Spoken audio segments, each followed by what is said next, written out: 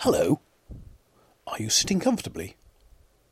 Oh, right, just adjust those cushions. Move that blanket. Okay, oh, that's fine. Right. This is the ASHENDON Anemometer report as at the 19th of July 2017. I'm afraid it's been another month of damp squibs. A gust of 37.8 miles per hour has been this month's peak. It's being peeled off the anemometer as a record of a few squally air masses which came to blows on the 18th. Blows? Get it? Oh, I am so good at this. I thought the cloud arrangement of the Chiltern lightning that night particularly artistic, though most of the time they were just taking selfies in the dark. It was very mild stuff, as the following day's churchyard mow showed hardly any down twigs at all. The rain gauge has been playing yo-yos again, but it seems to have learnt its lesson and eventually stayed still enough for me to take a reading of 0.4 of an inch. That's 10 millimetres to the metric measurers. Rebus has not stayed still either, except for some particularly sleepy sunshine sessions where he retreated to the shade of his cat cave. Oh, I hope you're counting the alliterations this month. There will be a quick quiz on them later.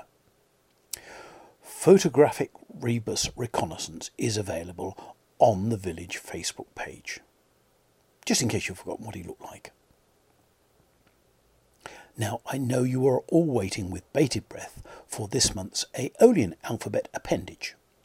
Breathe now, for it is G, G, for Gregal, or Griggle if you must. Now, the Gregal has a slightly bad press. It's the Mediterranean wind that can occur during times when a low-pressure trough moves through the area to the south of Malta, causing a strong, cool, northeasterly wind affecting the island and beyond. The biblically inclined will recall that it was actually a Gregal in the Euroclydon episode which brought St. Paul's ship to grief, hence its reputation. Now, let's sum up this month. The maximum gust, 37.8 miles per hour. No writing home about this. Beaufort. 3.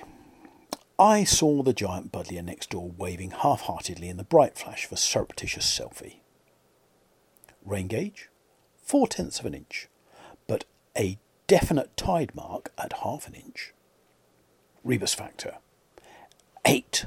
Much activity on the neighbour's shed roof.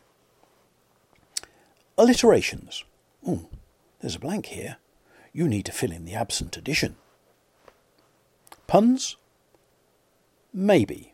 The jury is still out. There you are. July nearly done with. Now, what about totalling those abounding alliterations? 10? 11? 12? Oh, what a terrible tease I am. Oh, there you go, 13.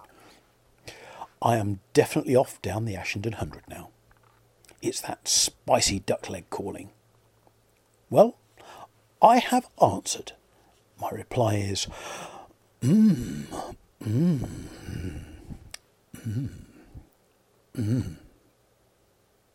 Now, that's actually one whole expression and does not count as an additional alliteration. Though that does. Oh, and that as well. Now I'm going to quit while I'm ahead and go and play with my new toy.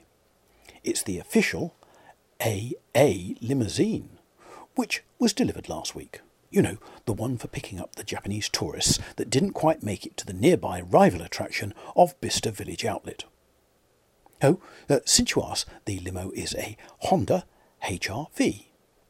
It comes with the latest nanny braking system and accompanying nanny voice, to chide any attempts at exceeding the speed limits, which it actually reads from the road signs, in case I miss them. That never happens, of course. Goodbye for now.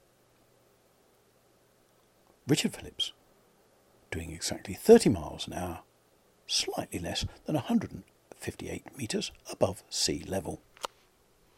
Bye.